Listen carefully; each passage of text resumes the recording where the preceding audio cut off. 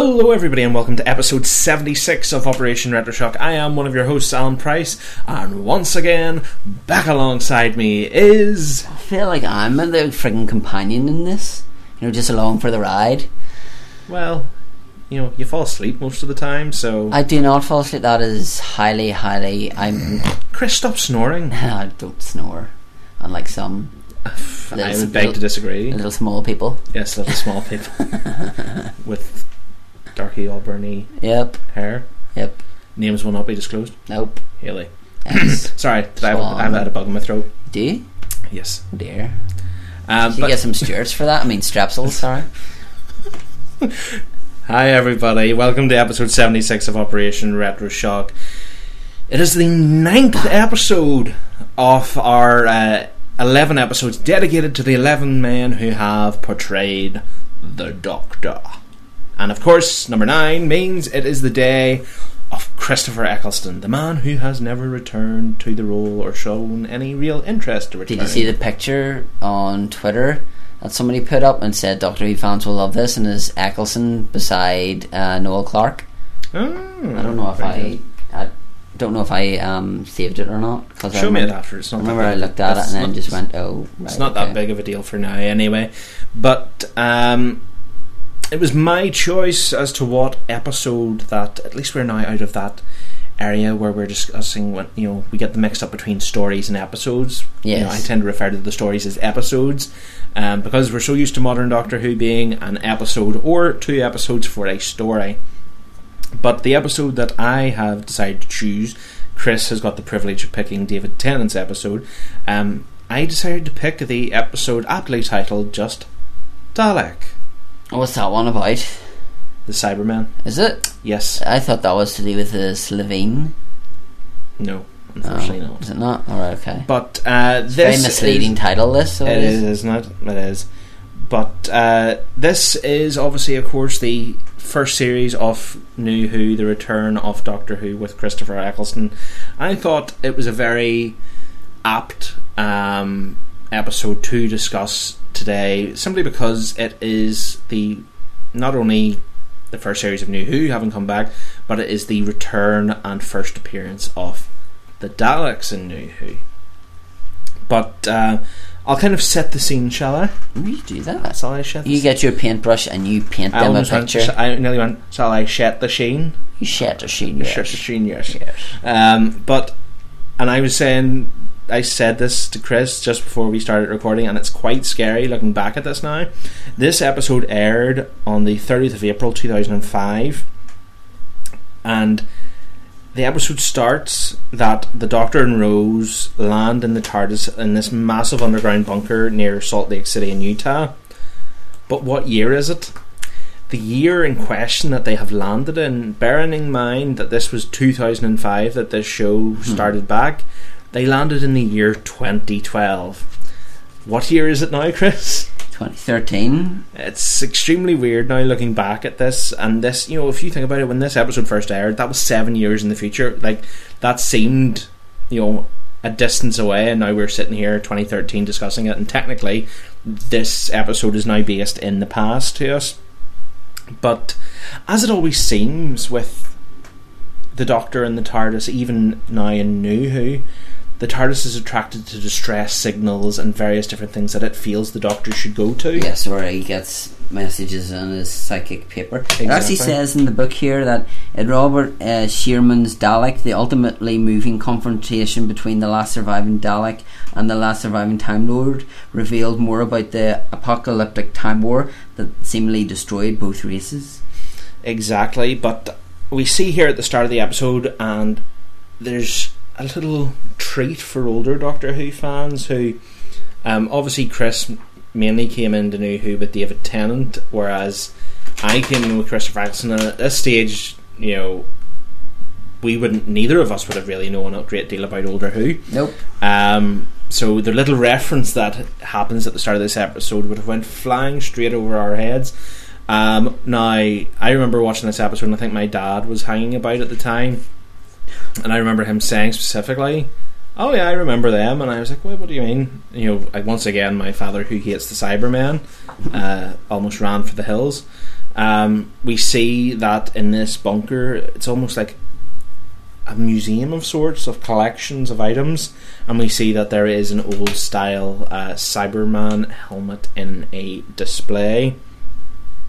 But eventually we find out that this place is being run by Jeremy Van Statten, which I think is a fantastic name. Yes. It is a very, very interesting name. He meets up with the Doctor, things progress, and he eventually, with use of psychic paper and stuff, gets his way in, and Statten says he wants to show the Doctor something. Mm-hmm. And of course, so we progress throughout his base, and he says he has a thing called a Metaltron. And what does the Metaltron turn out to be? Surprise, surprise, it's the same as the title.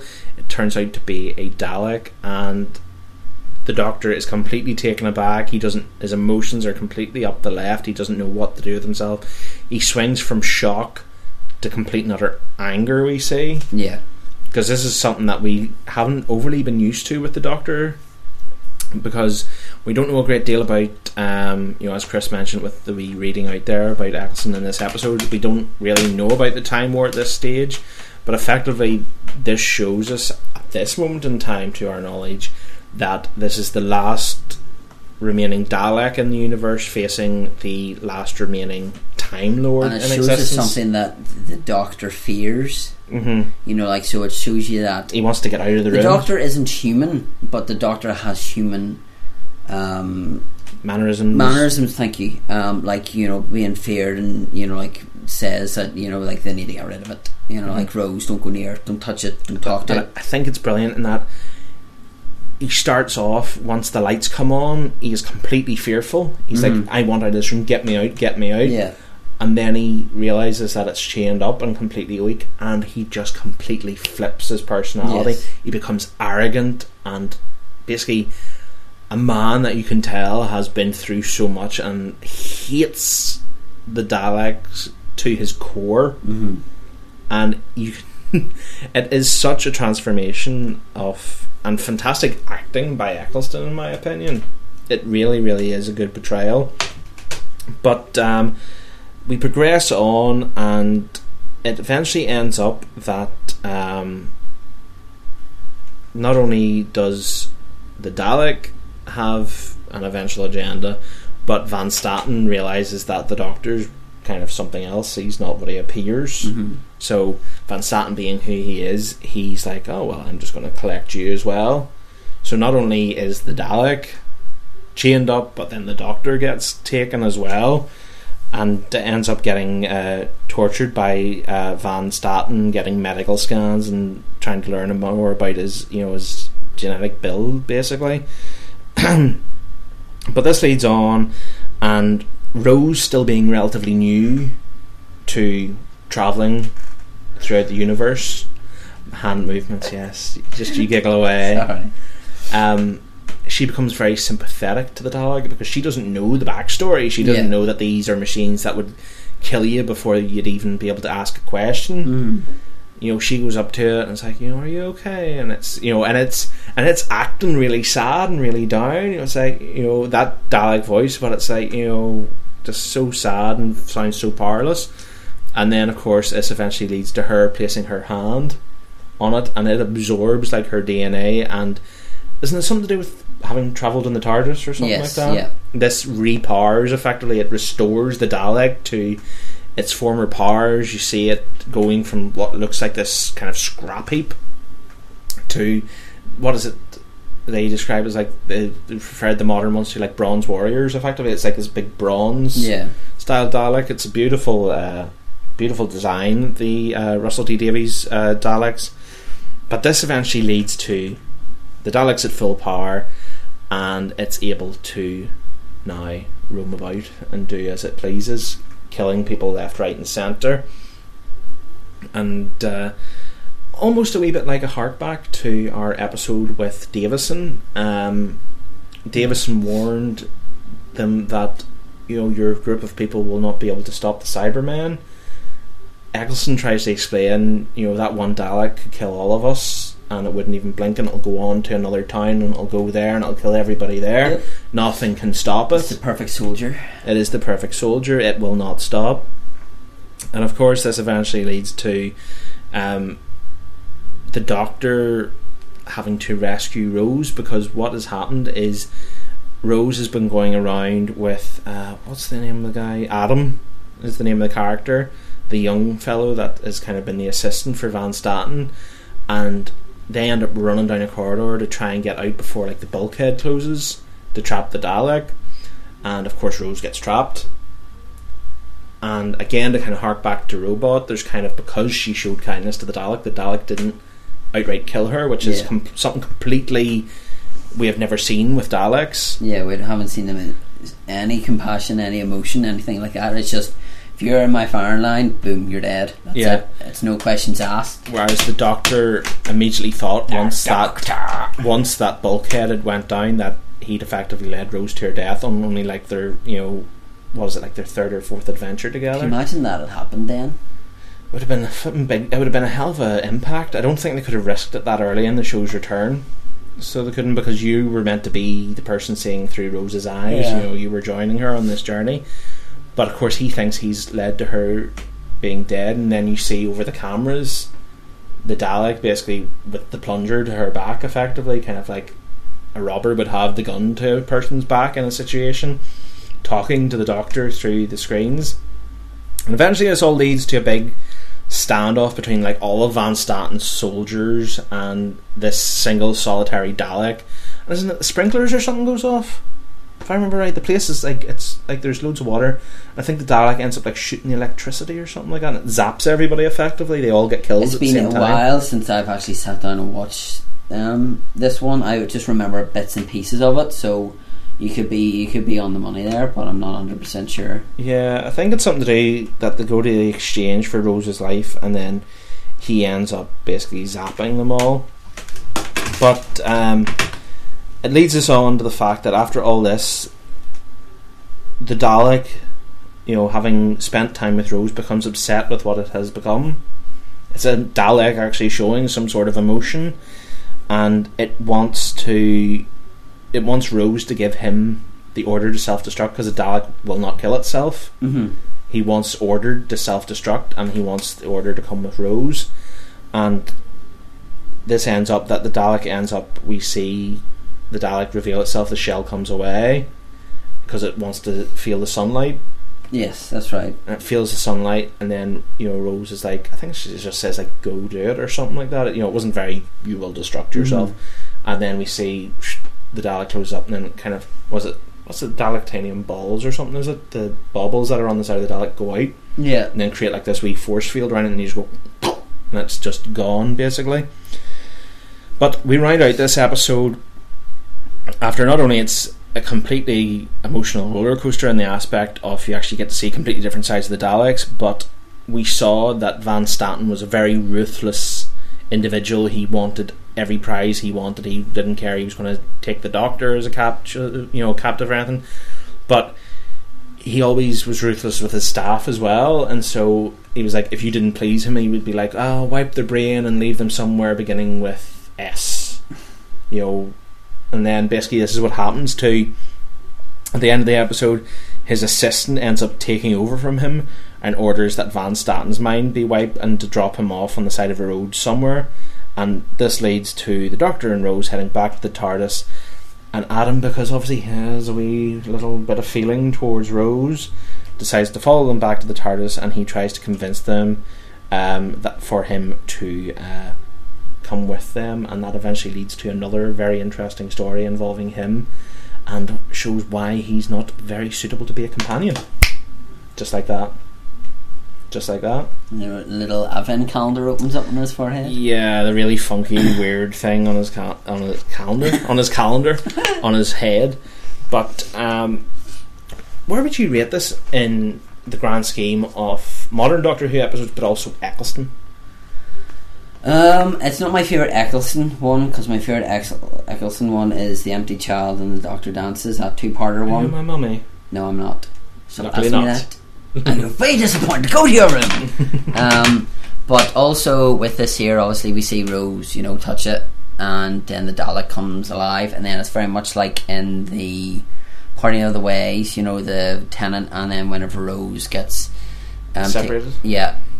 Mickey accidentally touches something, and then that activates the Dalek prison. He activates the Dalek prison exactly the same way. Exactly the same way. So it's kind of the continuity is still there.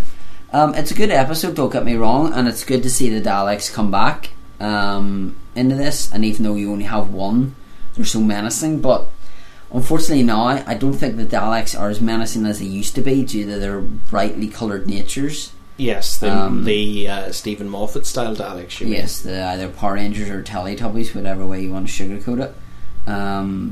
But it's a good episode, but as I say, Eccleston's era I haven't really watched that much because I think the Tenant was just so good. I think that's why I don't really visit Eccleston as much, but I really should dip in and start watching bits of it, because it's not one I can't, obviously Rose's first adventure, you have that, and you have the other ones that I've mentioned, but I wouldn't be able to name like a handful of them to you, so maybe it's something that I need to go back into and because obviously you had the likes of this. After this you had the likes of The Long Game, which was the one where they went and was it Satellite 5, I think it was, something like that, which was where he gets the upgrades to his head, and then there's the one that like the Big Brother house and the Weakest Link, towards the end, the Bad Wolf stories, absolutely, and they are very, very good episodes, and obviously Eccleston's Doctor is where we first see Captain Jack for the first time, like you were saying, an Empty Child. Indeed. Very nice t-shirt indeed. Very patriotic, doing it for the country. But for me, I do really like this episode simply because now, having such a knowledge of the history of the show, it is a fantastic use of the Daleks, because yes, it shows you that Daleks aren't 100% soulless objects, yes, but it shows you how lethal a Dalek can be. One single solitary Dalek took out the vast majority of that base on its own. That's for me a big highlight of it. And again, it is seeing the kind of multiple personality at this moment in time of the Doctor, because we have started to get those hints off the Time War. So obviously we've talked about companions and everything. We're not going to really compare against the McGann one, because it's a one-off. Yeah, so in terms of going from Rose to Martha to Donna to Amy to Clara, well remembered, where does Rose rank in comparison to them? In that, this is hard, because when Rose was originally around, I loved having Rose in it, because I think it was again that sort of thing, because you felt connected to Rose in a way, because especially for me, because I watched it from Eccleston's beginning, that what they were planning, and that you were seeing the show through her eyes, you were being like the new traveller, that was part of it. But see, if I was to stack her up against all the different modern companions now, she'd probably be in the bottom two. She'd probably be in the bottom two, because I have Amy's up towards the top of the list, Donna's up towards the top of the list, I like Martha. Clara has really, really impressed me as a companion, so they would all be above Rose in my opinion. I think you're probably right there, to be honest. I think a lot of people would say that Rose would be their favourite companion, but for me, Donna would be my favourite companion, followed, probably go Donna, Amy, Clara, Martha, Rose would be the way mine would go. Rose would be down towards the bottom, but it's not that I don't have a wee bit of fondness for Rose, simply because she was the first companion that the Doctor had when New Who returned. But there'll be plenty more room for discussion when we end up talking about Mr. Tennant and Mr. Smith's time as the Doctor when it comes to that. But I think it would be fair to say, if I asked you, out of the modern Doctors, that Eccleston would probably be your middle, I would suspect. Or has Smith kind of in certain aspects Smith would won be you over in Smith times? would be. You see, it's hard because I think the Eccleston stuff, even though I haven't watched a great deal of it, I think his stuff isn't as convoluted as Smith's stuff. And that's maybe down to Stephen Moffat more than Smith. Oh, no, don't get me wrong. I think Smith has grown on me as a Doctor. Very much like, I think this will be a wee bit out there at the start, but Smith would almost remind me of Tom Baker. The fact that very wacky of how his, like, obviously he's trying to base his stuff on Triton, but if you look at his facial expressions, if you look at how he gets on, and like his bounciness around and everything like that, things like that. So with Eccleston, it was a kind of, here's a story, right, we'll move on. Here's a story, right, we'll move on. Here's a story, which kind of comes back to that story. And it's the same with Tennant. There's stuff that all goes in there. And then with Smith, it's kind of a case of, here's a season, but this is all a story. So, and then at the end of it, you have to remember stuff that happened in the very first episode. Mm-hmm. So it's a kind of a case of like the Impossible Astronaut or whatever. Whenever he gets shot, he goes to regenerate, gets shot again, and then you see him coming out of the cafe, go like, like he doesn't know he's died, and you're like. And then the whole River Song Melody Pond thing, which was just, I watched it, I don't understand what's going on now. So that's one thing that kind of deters me from watching a lot of Smith stuff. Now, fair enough, I will watch it, but it's kind of a case of, you have to watch it with an open mind. Like, I'm not going to sit there and start taking notes and everything. The Smith stuff you have to watch as if you were a child, in terms of, you can't try and be overcritical, because if you start to look at it as an adult, then you start to pick holes in not his performance, but just the way some of the stories carry about. But that's leave that stuff for another day. Yes. So would you say depends on the story for who you prefer? Yes. In between Eccleston and Smith? I think Eccleston was the right man for the right job at the right time for Doctor Who. I think with him being in like Gone in 60 Seconds, and him being, because he was a big actor, like Tennant was, like Tennant had obviously done stuff like Casanova with Russell T Davies thing, because of that that's why he went for him. But it's a case of, I thought that he did the right job at the right time, and I think if he wasn't there, it would have been interesting to see if somebody else had done that. Would Doctor Who still be where it's at now? Yes. And like we're getting season after season, because I would this is the thing, I find, if I look back at Eccleston's time as the Doctor, even though it was so fleeting and short, there's part of me would find it very, very hard to decide who I would replace him with, because it was such a roll of the dice in terms of the BBC deciding, right, we'll give it a shot, see if Doctor Who can come back. And I do think it was a very, very good choice for the BBC to, or more so Russell T Davies, to bring Eccleston in, because it almost had that sort of step up from Davison in the fact that he is a known actor. He was a known actor for many, many other things, like you're saying, the Gone in 60 Seconds stuff and all, before he took this Doctor Who role. It's funny because in Gone in 60 Seconds he was like a carpenter, and then he met his end with wood, and then he travelled in a wooden box. I know, it's astounding, isn't it? Isn't it? But one final point before we depart the Ninth Doctor.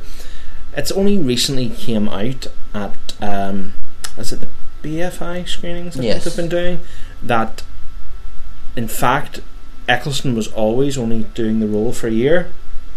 He was only ever doing one series of Doctor Who. Tennant had been chosen to be his replacement before Rose had even aired. Oh, I didn't know that. Because it's always been thought. But that's another thing.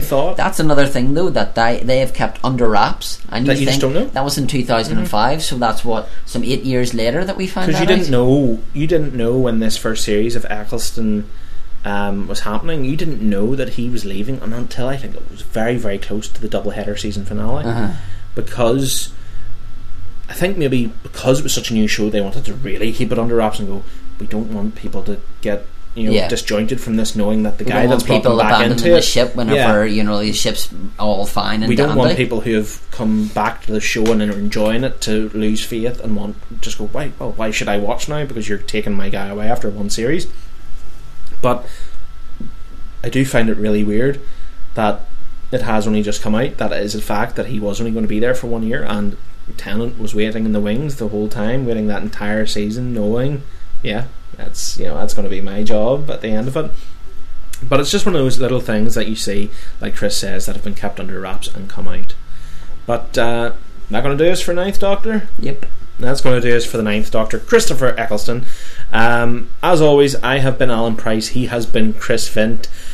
And make sure to join us for, I think maybe will be a slightly longer episode than that you've been used to with these specific, bite-sized episodes, so to say, of the show, when we talk about a certain Mr. David MacDonald. New teeth? That's weird. What was I saying? Oh yes, Barcelona. Yes, David Tennant, everybody, next episode.